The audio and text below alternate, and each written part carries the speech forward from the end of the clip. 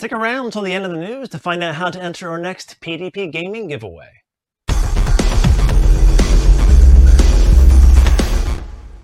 Hello everyone, welcome to the Nintendo Chit Chat Minute Gaming News. I'm your host, Eddie Ray. As we approach the end of the week, we've gotten to see the first screenshots from the Switch version of The Outer Worlds, which will be out on June 5th.